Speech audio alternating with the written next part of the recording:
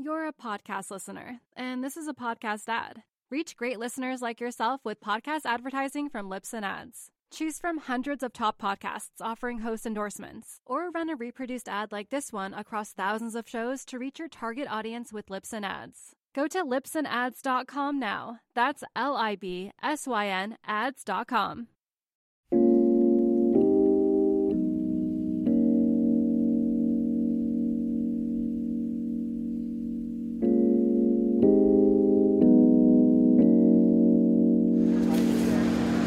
I'm shaping.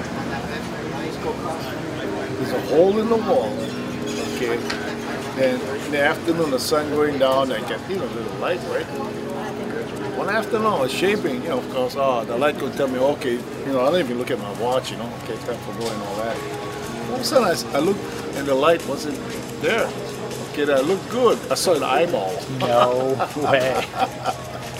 Larry was looking. And he just lived around that area where the shop was. So I saw that, okay? And I never say anything. The next day, I saw it again. So I just walked out of the shop, went behind, and I go, hey, what you looking for? That's how I met the kid. That's unbelievable. That's how I met the kid.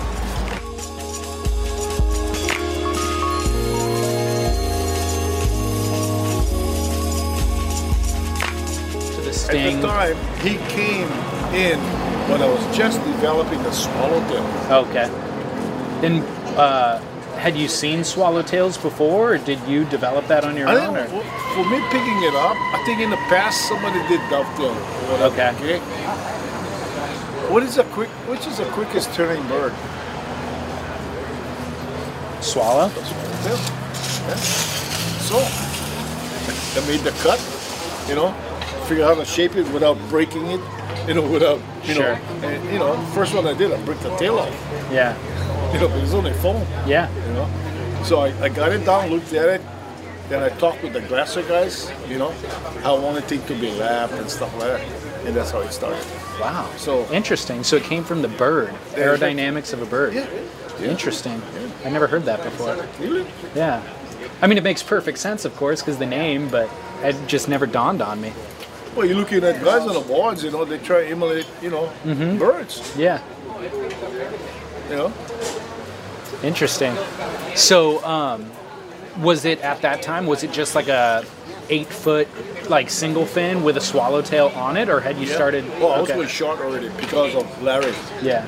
When Larry was doing his thing, of course, there's a couple other local guys, local kids, saw this. So I watched these kids, and they look different. I mean, they were going low to the bar like Larry, stuff like that. Because when I first was working with Larry, okay, he was trying to go 100 miles an hour in one space. Yeah. Okay? So I worked with him on breaking it down, and the kid kind of understood, what I was talking about. So he got into it. He developed a form that was far ahead. So far, man. Yeah. And I'm looking at this go, just by him being low and how he is actually not pivoting the board, but carving the board on a tight spot, That's what a swallowtail came in. Okay. I did it, Then, of course, the other guys, of course, I got them off what they had, and this is writing what Larry was writing. Okay. So he was kind of the guy dictating the changes? Yeah.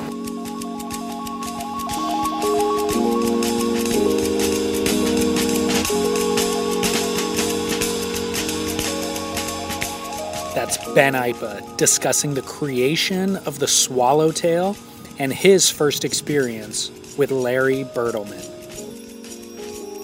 The swallowtail has been adopted into a wide range of surfboard designs ever since Ipa introduced it on the South Shore in the early 1970s. But it was originally used, in part, to create Ipa's most iconic surfboard model, the Sting. 2014 marks the 50th anniversary of Ipa's surfboard shaping career. To commemorate the anniversary, the Boardroom Show selected Ipa to be honored in this year's Icons of Foam Tribute Shaping Competition. For the competition, they procured an original Sting surfboard, hand-shaped by Ben Ipa in 1976 for Buttons Kaluuya Kalani. It's the exact board, actually, that Buttons is paddling out in the iconic portrait at Velzyland, where he's looking back over his left shoulder, giving the peace sign to photographer Jeff Devine. The 6 shaping contestants were given 90 minutes to attempt to recreate the surfboard. The final shapes were then judged by Ben Ipa himself, along with his son Duke. The event took place over the course of 2 days and was the focal point of the Boardroom Show, which is the world's largest consumer surfboard show. Thank you for joining us. I'm your host, David Scales. In today's episode of Surf Splendor, you'll hear from competing shapers Matt Calvani, Davey Smith, Sky Richard, Roger Hines, and of course, Ben Ipa himself. We're glad you found us, and we hope you enjoy this episode.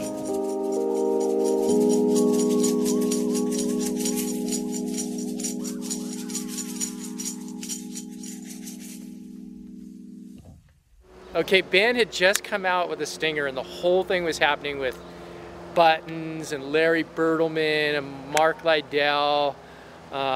Who else? I know I'm forgetting names, but on the South Shore. And it was so cool because it was groundbreaking in the sense of that they were pushing the limits like you wouldn't believe. Mm-hmm. And it was the whole thing of it was really cool because you had these young guys, these young kids just surfing the South Shore, just like enjoying life, before the pressures of like work and all that. And Ben was there to shape them the Stinger, or Sting, like he likes to say. That's the voice of our first shaping contestant, Davey Smith. Davey was a professional surfer and a pioneer of the floater in the late 70s, and then the aerial in the late 80s. As his pro surfing career wound down in the early 90s, Davey transitioned into the shaping bay for his longtime sponsor, Channel Islands. He's been shaping there for the past 25 years.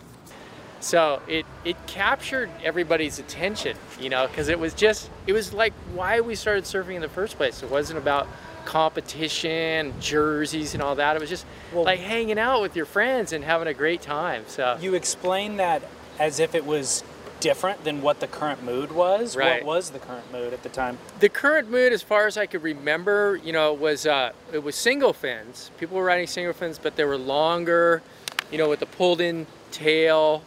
And so they were great, but you just couldn't wrap them in the pocket of the wave. So you're always like, charging out and drawing long lines, and that was cool. But with the Sting, you could put the fin all the way up, and with the Sting, you could wrap that around in the pocket, and they were doing 360s and stuff, and it was just like way beyond what was happening. So, where did you have?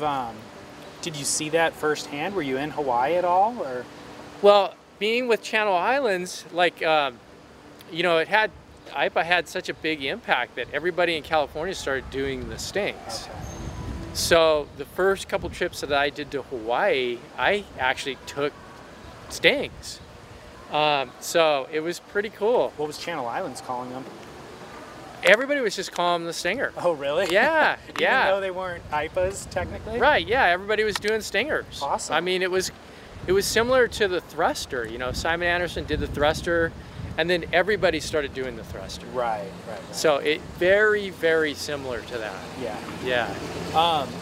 Did you ever meet IPA early on in those days, or? I met Ben one time at the beach at Rocky Point, I believe it was. It was very vague recollection. But, because I had a CI Sting, and he's like checking it out. He's like, "Whoa, hey, bro, where'd you get that?" So it was very cool. Cool. What are your memories of Ben himself? Like, what kind of a presence did he have for that era and on the North Shore and stuff? Well, that was another thing. It wasn't really the North Shore. It was the South Shore. Okay. Yeah, and you had just, he was always like a father figure. Yeah. And to a whole group of guys, and just a solid guy. Yeah. and I think that resonated with a lot of people, and especially that group that was just surfing the South Shore, surfing these perfect waves, clear water, and doing these crazy maneuvers. And Ben just happened to be there to facilitate that whole thing. Yeah. So it was very cool. How important is it for you? You're coming from a professional surfing background. Ben obviously can surf. How important is it to have that skill set of being a good surfer while you're a shaper? How much does it affect your ability to shape? I think it affects your ability a lot, because you're implementing your knowledge as a surfer into your shapes. So obviously, when someone orders a board, they don't have all those nuances, right? But you have the years of experience to put in the shape to make it, they may not ask for that, but you put it in there. They can't see it, but you put in the things that make the board excel. So I think it's hugely important. Yeah. Because there's guys who don't really surf who are still successful shapers, and I always wonder that, like, they just rely on feedback basically from surfers, and they seem to be able to do it successfully, but I've always wondered how they make that adjustment. Yeah. I think that's a really great point. I think that you can not be like a great surfer and be a great shaper. Yeah, it seems and to. I think sometimes because if you're not that great of a surfer, you're not going to interject your opinions to when someone's ordering a board. Okay. You're not going to go, oh, don't do it like this, do it like this. Interesting. So I think God, I know so many great shapers that aren't that great at surfing. So yeah, that's interesting. That's a good way to put it. So I think it's kind of it can work both ways. For sure. Yeah. It seems to be able to. Yeah. What was your experience like shaping in there right now for that hour and a half? It's amazing. I mean, that generation, what craftsmen, God, they can use a planer like nothing else. It's like, it puts all of us to shame. It really does. Those guys are gnarly. It's just mowing foam, doing like 5 boards like that a day. So much work. It's crazy. So I think that it's important stuff like this to make sure, like, myself and the younger generation all develop that craft, in design, even with the new technology. I think it's really always important. have reverence for the planer. Right. Yeah. Kind of a final question. What was the last board that you actually rode, and what's your current relationship like with surfing? Like, how often do you surf? I try to surf like once every couple of weeks. Santa Barbara's tough. It's not like here where you have waves every day. Santa Barbara's like you can go a month and a half, 2 months without any surf. Right. So I do a ton of experimenting. Right now I'm riding an 8-fin. It's an 8-fin flex tail. And so I love doing all that weird, because I'm in the shaping room all day long, and it gets like another squash tail, and it's like your mind just starts going. So I'd like to try like really crazy stuff. What's the 8-fin even look like? If you want to get some pictures of it, I have some cool boards in my car. Yeah. If you want to get pictures of it, then you can get that. Is it like little keel fins, or are they all, like, how big are the fins? What it is, I don't know if you've seen the CRV fins, but they're curved. Yes. Okay, so there's 2 CRV fins, like a quad setup, but they're CRV fins. Okay. And then close to the stringer, it's a double concave, so close to the stringer, there's the little trailer fins, that Kelly was using as a 5-fin. Yep. But they're in front. Okay. So you've got the 4 and then 2 like that. Got it. Yeah. Interesting. Yeah. How's it go? Oh, it's great. At point breaks, it's amazing. Huh. Yeah. So is it, what are the benefits of it? Or what's the... Speed. Okay. Yeah. It's extreme. So, when you get all those fins on there, it's like sails on a sailboat. So it's you're going to have that tracking effect where it's going to go really fast, but you're going to track and you're not going to be able to break it out. Uh-huh. So with the CRV fins, that prevents it from tracking. It allows you a little more maneuverability. Yeah. Interesting. Yeah. How is it in terms of like vertical kind of surfing? Is that... It's pretty good. Okay. I mean, this board is kind of a step up that I'm riding, Okay. so it's great at point breaks and stuff. But you know, at beach breaks, it's definitely wants to draw a longer line for sure. Interesting. Yeah. We'll have photos of Davey Smith's 8-fin surfboard on our website, surfsplendorpodcast.com.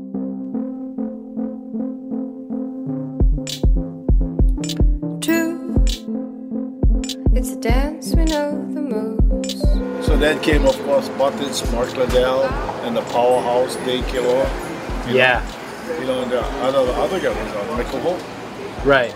So how did those boards differ? Because like Dane and Michael obviously are surfing the North Shore. Rocker volume, Okay. you know, how much entry rocker, you know, because at the time the rockers were low. Right. And we had the beak, you know. Yeah. We had the beak.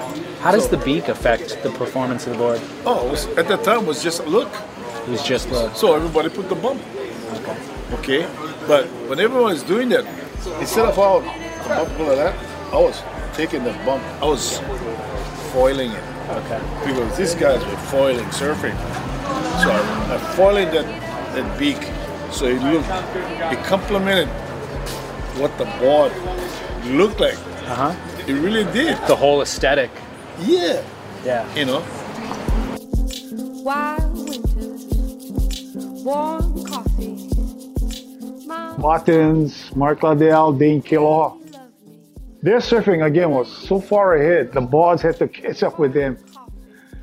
That's why they came in with the Sting, because these guys are riding their fins forward.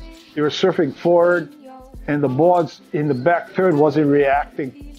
So just by chance, I went down to Key Lagoon. The fastest boat on water at the time, the hydrofoil boats. As they came into the turn, they dropped the throttle, but the momentum of the weight of the boat kept going. And the cut on the side of the boat made the boat pivot without losing speed. I saw that, and that's what brought the Sting in. There's a cover shot of Buttons and Mark at Kaiser's on the wall. They both had Stings, and their boards had blue flame and green flame. Their design caught fire with those guys on the Flame Boys. Get up, get down, get up. Sentiments seem to 2 feet change. And what that board did was it really made the board go rail to rail easier because of the wing. The wing made the tail much narrower, so you have this big front half for your speed and your glide and your drive. But then when you really wanted to crank a turn, you could push on it as hard as you want because the tail pulls in. But yet it acts like a fish kind of in the front, so, or you know, gives you that surface area. So, and it was a single fin, and the stuff that, you know, Buttons did on that board obviously is legendary. I think what it did is it went from being like a big wave focus on Hawaii, like with Brewer and Parrish, and he basically brought things to the South Shore and brought performance surfing, more pre-contest surfing with Buttons and Larry Bertelman and those kind of guys. So he pushed for performance small wave surfing with that board primarily. That's 2013 Icons of Foam champion Matt Calvani. Matt began his career in 1988 with Hap Jacobs in the South Bay of Los Angeles, then Dennis Jarvis at Spider Surfboards, and Phil Becker at Becker Surfboards.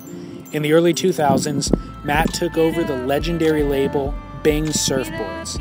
He relocated his factory to Encinitas, California, where he currently operates Bing Surfboards, Jacobs Surfboards, and Rick's Surfboards. I think when I originally saw Stinger was maybe back in the 80s, probably, you know, early 80s. And at the time, like I think I was airbrushing. I airbrushed a couple boards because back in 85, that's when I started. And I was like, really like, wow, this is a really extreme design, and didn't really understand it.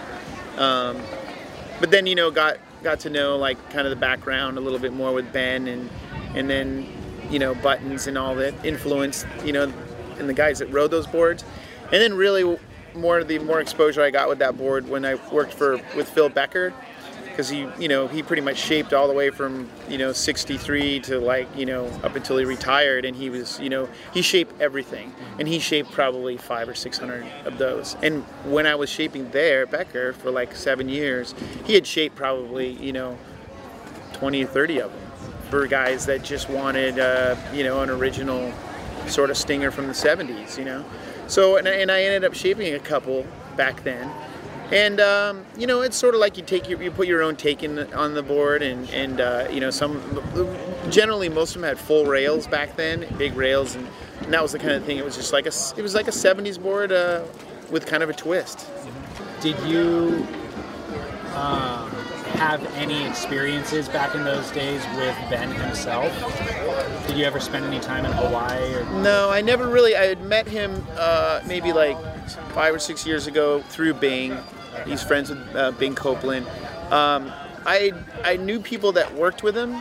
I knew his diligence of craftsmanship, and he's very picky and very meticulous, and he only works with certain people. And I had a guy that I had worked with for many years, and he did some contract glassing for him when Ben came over, and he was going to get the license, and Ben was always like, I don't really want to do this, and he never really gave the license to the guy because he couldn't let go, because he was just such a stickler for quality. And not that the guy wasn't good, it's just that Ben is like a perfectionist, and it's hard to get somebody else to think that way.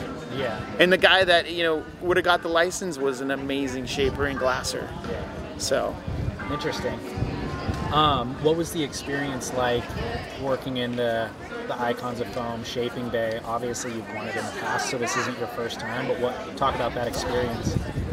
Well, I mean, last year every time is a challenge. Not only is the board a challenge, it's always like a very special board, like a difficult board to shape. Last year it was like a 3-stringer lawn board that was extremely foiled and had a lot of technical parts of the board.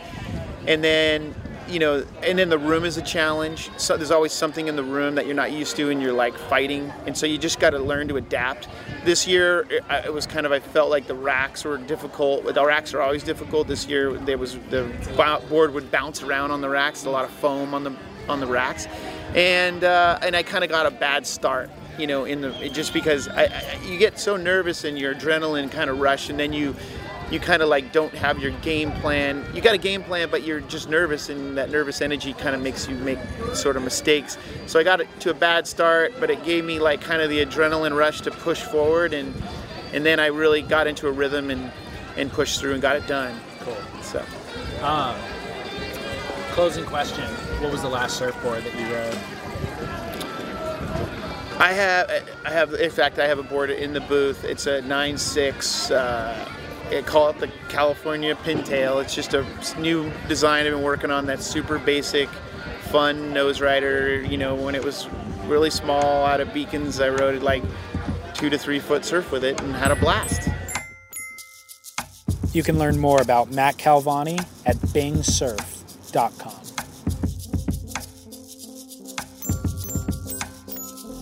When you're hiring for a small business, you want to find quality professionals that are right for the role, and there's no faster or effective way than through LinkedIn Jobs.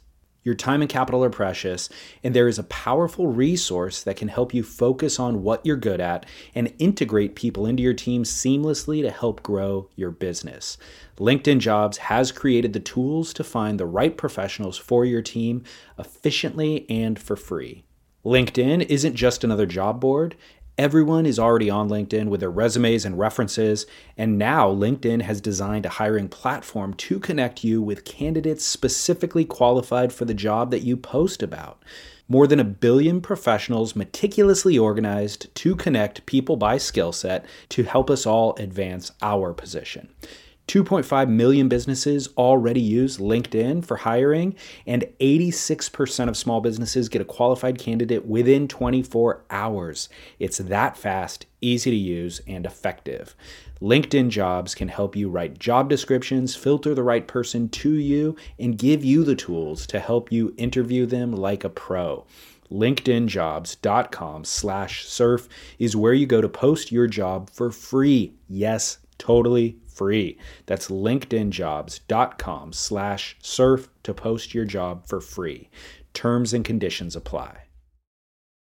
You're a podcast listener, and this is a podcast ad. Reach great listeners like yourself with podcast advertising from Libsyn Ads. Choose from hundreds of top podcasts offering host endorsements, or run a reproduced ad like this one across thousands of shows to reach your target audience with Libsyn Ads. Go to libsynads.com now. That's LIBSYN ads.com. 71, 72 was still a single fin Sting, okay? 73, 74, even before that, the multi-fin Siftons was coming in already. Now, I ventured into putting fin boxes, where that, during the time, was a no-no. No, they don't want to put boxes drag. Here, I want to put boxes so I can play with my fins, stagger them, things like that. So eventually, it caught on. It caught on, but it took a while again. Again, you know, during the time, because of the width and the thickness of the boards I was riding, you know, in order to get the kind of turns that these guys was getting, smaller guys, I had to do with something, you know, I had to do something. The third fin came in right after that, okay, when I needed more direction. In order to get more direction on the twin, it's going to be bigger. But then you defeated the purpose of the idea of a looser board. So you put a keel, right, it wasn't a fin, I guess it was a fin at the time, okay. I got this 1/4-inch ply, I cut a shape like this, like a keel, I sanded it down, foiled it, got glued it on the back tail of the board, and used it right out here. Okay, the plywood keel fin wasn't glass, because I was just trying something out. If it doesn't work, throw it away. I never did. I never did. I was about 16 and I was surfing in Florida, of course, of all places, you know, the last place you expect to find an APA. But I had a friend that actually was a surfboard collector. And I surfed, you know, really kind of ticky-tacky, off the toe sort of stuff. So a twin fin fitted me well. He came at me and was like, oh, do you want to borrow this board? Me, of course, being that young at the time, had no idea the honor it was to just even ride a board, but it was a Ben Aipa Stinger, rigged up as a twin at this point in time. And that was really my first time seeing Aipa as a label. As far as a shaper, it was a few years ago, and it was only because he was just so influential to everyone, even at the Lightning Bolt stables, even through the entire industry, his shapes resonated. You know, and that was probably one of the greatest honors of even coming out here, was to meet him and have him come inside the bay and even telling me to relax a little bit. So, you know, just to be 100% honest, he was definitely the coolest guy I've ever had the pleasure of just having come pop in the bay and give me a little bit of advice, a little bit of tutorial, and then throw me a curveball with the swallowtail. But at the same time, it was great just to have him in my presence and honestly introduce myself. And his sons are great people. So, yeah, very cool. That's Sky Richard, the youngest shaper in the Icons of Foam competition. While each of the other shapers were hand-selected by Ben Aipa and Scott Bass, Sky was in the enviable position of having won a drawing designed to give up-and-coming shapers the opportunity to compete alongside some of board building's most respected shapers. Sky jumped at the chance and flew out from Jensen Beach, Florida to San Diego, California to participate in the event. My shaping history is I started at 15, was self-trained up until the point of about 23 or 24. Originally started shaping for the reasons of that I was injured in an auto accident, wasn't able to surf. Randomly, it just kind of turned into a passion as far as ended up getting a few blanks, the tools, all that kind of stuff. Was really stoked on it. Worked my way into that, traveled around quite a bit, the Caribbean, Hawaii, California, randomly working out of just whatever shops I could get, whether it was dings, laminating, shaping, just anything to do with boards. Originally, passion started with shaping, but as the market's such a just niche market in general. If you want to find something to do with just the surf industry in general, you kind of have to diversify. Right. Because if you don't diversify, you're going to get pigeonholed. If you get pigeonholed, it's hard to find a job in a certain, Totally. yeah, just so basically I've been working in the industry for over 8 years now, more so a ghost necessarily for a couple of guys up in North Shore and then Florida, of course. Yeah. But you can imagine. Are there any kind of key shapers who you worked under or that you really kind of... Bob Carson Okay. of Carson Salick, one of the original guys that I was fortunate enough to get to watch actually work, and one of the bestowers of me of the Skill 100, the original planer that I learned really how to work with, and probably was one of very few people nowadays in now's generation to know how a tool that heavy actually feels, and to know how it runs, and the differences between that and Hitachi are mind-boggling, but at the same time, they're similar. It's like snowboarding and surfing. They carry key aspects that are similar, but at the same time, you find your niche and sort of work with that tool. But Bob Carson, out in Hawaii, there was Paulo Mendonca, Country. I was fortunate enough just to work under for a short period of time, just use their bays, and then I was fortunate enough to live on the Lightning Bolt compound for about a year and a half, and actually get to see Rory Russell, Leroy Dennis, all those great guys. To be honest, I was just watching them out of a keyhole that was punched out from a deadbolt, and they didn't even know I was there. But at the same time, I was really, kind of looking through that keyhole, just watching the way they held their planers and watching that. And those guys are my biggest influences as far as shaping style. A lot of just North Shore stuff. That's cool. Was really influential. What was the experience like shaping that board in the 90-minute window? The experience shaping that board in the 90-minute window was incredibly, it was a real learning experience. I will say that it was stressful, especially at times, because there's very few opportunities or very few chances or instances, I guess, that you'd actually look through a window and necessarily make eye contact with someone, especially while running power tools. So it was a little bit baffling in one way or the other, and kind of not really upsetting, but just, like I said, a curveball to the point where I knew so many people were around and couldn't really, I can't really explain that feeling. Like I said, it's like charging a big wave. It's like anything else. You're just in something, and you got so many eyes on you that it's very intense. Yeah. I guess that'd be the best way to put it. Yeah, distracting but intense at the same time. Because, you were talking about earlier about wanting to kind of move to California, more opportunities. Yeah. Can you talk about some of the challenges you face as a board builder in Florida? It's a hard start, but to be honest, there's not much of a market. It's a very slim market, and when you do stuff, it has to be on the button, because there's so many guys that really, they do know what they're doing when it comes to fiberglass and shape, and the eyeball can tell a lot just by looking at something. And the interesting thing about it is that out here, more people seem to have a concern for better shape in general than all the necessary details of sand outs and things like that, which is not to say to take anything away from anybody, but it just takes a lot of the stress of the board is supposed to be shaped the way it's shaped. The glass job, and this is not meant to discredit anyone who does glass work or anything like that, has very little to do with the way the board rides in all reality. And that could be used against me in several ways, so you have to understand. But it's just, there's more an appreciation out here for actual craft, for hand-built stuff,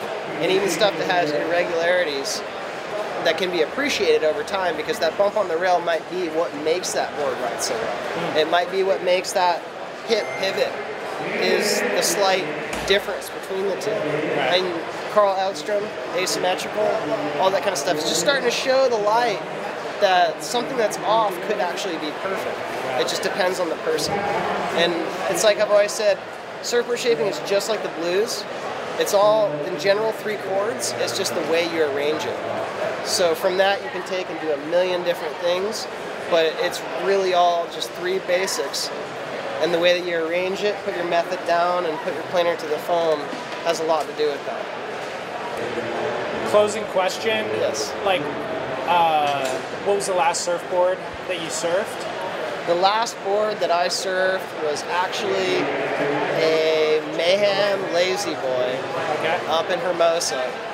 Aluminum, it was probably the first board that wasn't my own that I've ridden a long time, and it was pretty impressive because coming from Florida to here, the honest, Hermosa relates to Florida in a lot of ways.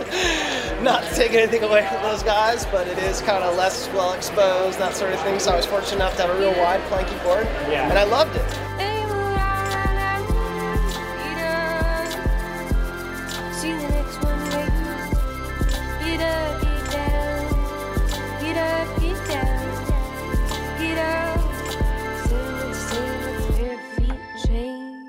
At 59 years old, I've been able to come to a place that I love riding.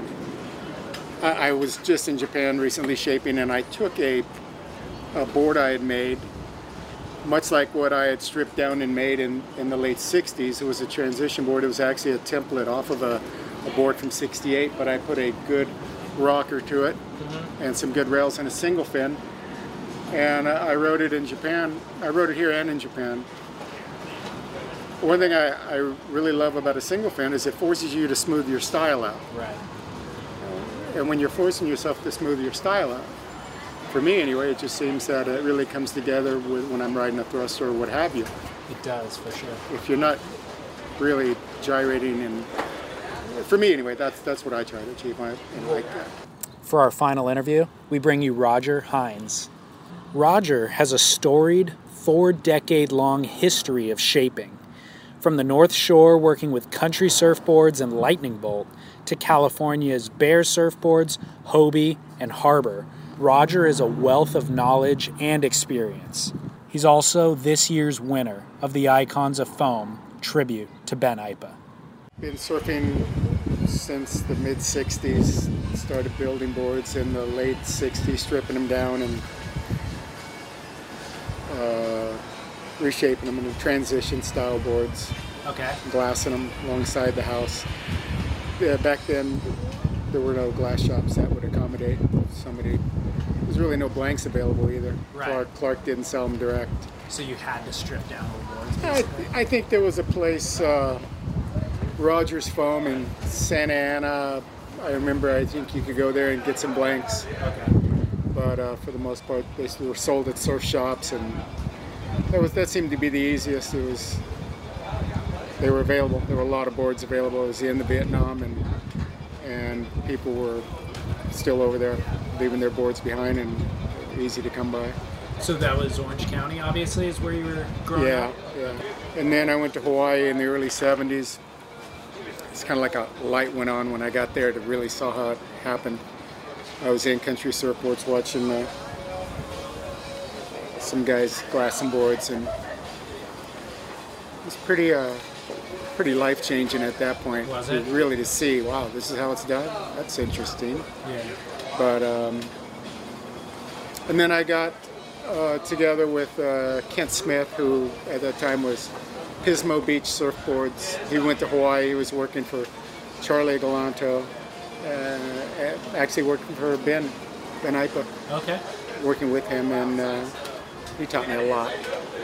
Back then, we were splitting the time between construction and surfboards because there was not full-time in either of them. Right. It was Hawaii, and nobody really wanted to work a whole bunch. We were there to surf. Sure. So did you live in Hawaii during that time, or oh, yeah. How long were you there? Spent almost I was there most all the 70s. Okay. Back and forth from California to there. Nice. Whenever there was a lot of work, I would work, and when there wasn't, I'd build surfboards. Can you tell me about kind of your exposure to Ben Aipa and kind of his influence and how he relates to, I don't know, your career? Well, Ben, I didn't know him personally. I'd met him a couple times, but he was bigger than life in the water. It's just a huge presence. We were surfing Sunset a bunch at that time, and he, just a gentleman. Quite the opposite of what you would picture a guy of his stature. Yeah. He was very kind and great craftsman. I remember my friend Randy Rarick was telling me that when Ben started working at Surfline, That's when they really started doing a lot of the Sting boards, and they were the guys at that time. It was kind of like little satellite groups on the North Shore in the early 70s.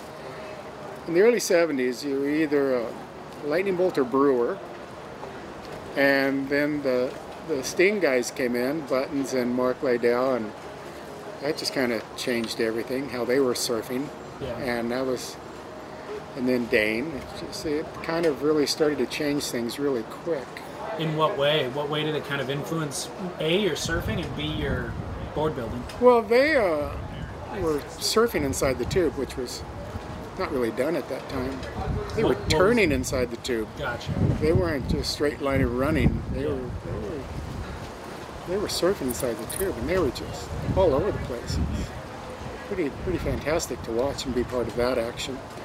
And Ben has such a history that goes back so much further than me with Surfboards Makaha and all of it. I mean, the guy's just so well-rounded in all of his shaping abilities, and now Duke's at it, and I know his other son Aquila. Yeah. They just keep that heritage going. That's pretty fantastic. Well, it's interesting in surfing specifically how these guys who are super iconic that have this history that seems so, like, almost it feels old, but it really isn't, and they're still around and they're still accessible and still working. Yeah. There's not a lot of other things where you still have access to the masters. Yeah, and there was a lot of shapers that came through the 60s and 70s and 80s and 90s and 2000s, and they made the transition every era of that, and still stayed at the top of the pack with their style of boards they're making. And make no mistake, the Sting board that they're making today is the same board that they were riding in the 70s. They've really ramped it up, and so they've been able to bring that design and just take it and improve on it. Do you have any experience riding the Sting? Yeah, early on I rode a couple of them, and I shaped quite a few of them in the 70s for guys. But I don't go into this today with any, I'm not taking anybody lightly. I think everybody brings something to the table on this that, and I guess Ben's got some surprises, which should be interesting. And it's not going to be an easy task. I think just being part of this, you're a winner already. Just to be part of it, just to be part of Ben's action and to be part of the U.S. Blanks and the whole deal here. Scott Bass, I don't know, you're pretty fortunate. Cool. What's your surfing experience like currently? Like, how often do you surf? And what was the last board that you rode? The last board I rode was yesterday. It was a 710 hybrid, and it's probably one of the only boards I've ever kept because the thing rode so well. Every time somebody wanted to buy it because they tried to pick up my personal boards, I just kept putting it away, and it was a board I made when I worked down at the Hobie factory, I think in 2007, and I've never kept a personal board that long. I brought it out the other day and rode it. Nice. How'd it go? Rides very well, yeah.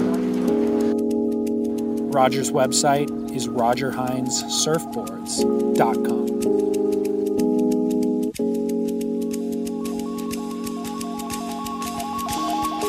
Word Sting. Again, I'm watching Larry Birdleman at Lighthouse. He's going boom, boom, and go wow, boom. He's stinging the wave. That's where I came in with the word. I think my major goal in my label, my brand, my name, it's Hawaiian, for one thing. In the industry, less than a handful of actually Hawaiian surnames in this thing. And also the inspiration from Duka Hanamoku. I learned a lot from Duka Hanamoku in my swimming days. Okay, in my swimming days, okay, we all knew he was an Olympic champion and all that. He'd come down to the swim meets. As for him surfing, to me, never clicked to me. Okay, when I graduated, okay, I got more involved in other sports. Then I got into surfing 3 years after I graduated. And by this, then this company was honoring Duke Hanamoku, a contest for Duke Hanamoku. And I just got into surfing like about only 2 years. So myself and another surfer from Hawaii, guys was asking, how come you guys are not in it, the Duke Hanamoku Invitational? Because we weren't well known outside of Hawaii. When we were there watching the contest, Duke came to us and go, you guys are going to be in this contest next year. So Duke got us in. All I want to do is I want to share, but like Duke Hanamoku did what he shared. He is my, what's the word for it, man? My inspiration. In fact, my first son, I wanted to call him Duke. But my first wife had another name, okay? My second marriage, first son, Duke. I got a Duke in the family, man.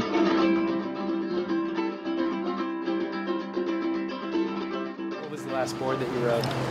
The last board I rode, last boards that I ride. Okay, I got a quiver, and depending on the tide, you know, and they're all 5-inch setup. Oh, okay. But you know, I quad it a lot. Okay, 6'4", 7'4", 8'4", 9'4", 10'4". Same board design. Okay. If it's a Sting, they're all the same. Almost all the same dimensions. Okay, and all my boards average 24 wide, and they average 4 1/4. Wow. Hey man, I'm 73 now. That's awesome. I'm not gonna suffer. Yeah, you know? no kidding. So when I pedal out, at least guy can see me pedaling out instead of trying to pedal out. Yeah. But you know, by doing this, can I hold my own form? Yeah. You know? Not my style, but my form. Yeah. You know, am I gonna waste the wave? Right. This accumulation, what happened in the last 51 years. Yeah, exactly. Of using the body. Then to get myself off the hook, okay, inside my mind, compare with the other sports. What's the longevity of age in other sports? How 10 years? How far can a tennis player go? Not far. Golfing, they can go until they feel the effect, you know, from being constantly on the, you know, on the course, you know, Yeah. you'll feel something, it's going to affect the performance. Yeah. You know, basketball, football, there's a limit. There's a limit. I'm lucky. Oh, yeah. I'm lucky, man. I'm in my early 70s and I can still do it until this thing hit me. Do stretching, yoga, it ain't gonna leave. It's already developed. And not just from surfing. The planer, the blank, you know? That's probably does it more than picking surfing. up the planer. How many years? How many decades? Okay, how many decades you're leaning with a blank, screening, you know, all that. How many decades picking them up? I find ways. Okay, I ain't gonna pick them up down here. I'm gonna set up a thing, you know, over here. Putting it back. Yeah. You know, all that. So all the years that I've been doing this, the body said, hey, that's it. Take it easy. Oh, take it easy.